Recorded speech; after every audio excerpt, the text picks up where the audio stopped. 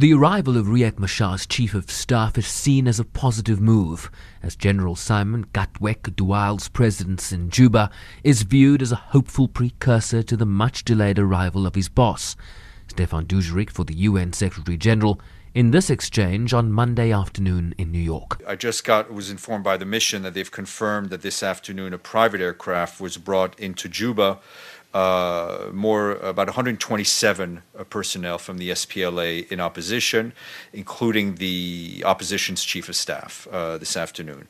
The Joint Monitoring Evaluation Commission and the AU have requested the UN to facilitate the return of Riek Machar, and we're trying to continue to fulfill this request. We obviously would like to see him back as soon as possible, as it's an integral part of hopefully the return of some peace for the people of South Sudan. So the UN cannot confirm that he will in fact arrive tomorrow? No. I mean, I think, like a number of the issues we deal with here on a regular basis, we see reports of things happening tomorrow. Once something happens, we'll confirm it, but we're not going to get into the prediction game. Machar missed an international deadline for his return to Juba on Saturday after his plane departing Ethiopia was refused landing rights, infuriating the international community, including key backer the United States.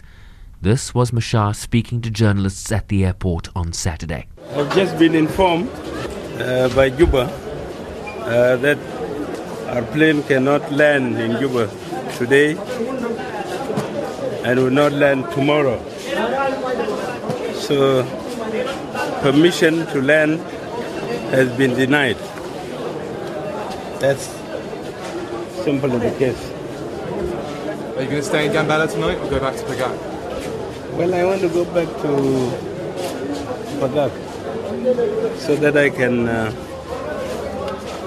wait for the time they tell me to come back. Do you think the Juba government's wasting your time with purpose? Definitely it is. But 3 days later, the UN Stefan Dujarric seemed to express a hint of optimism. The arrival of Mr. Machar's chief of staff is hopefully seen as a positive and harbinger of things to come, and the return of the man himself. The United States has been particularly vocal on this issue, expressing disappointment in the delays, while the Secretary-General late last week called for Machar's return to Juba without delay and without further conditions being placed on the table by either side, which could not only jeopardize the fragile peace process, but also prolong the suffering of the South Sudanese people. I'm Shervin Brycepease in New York.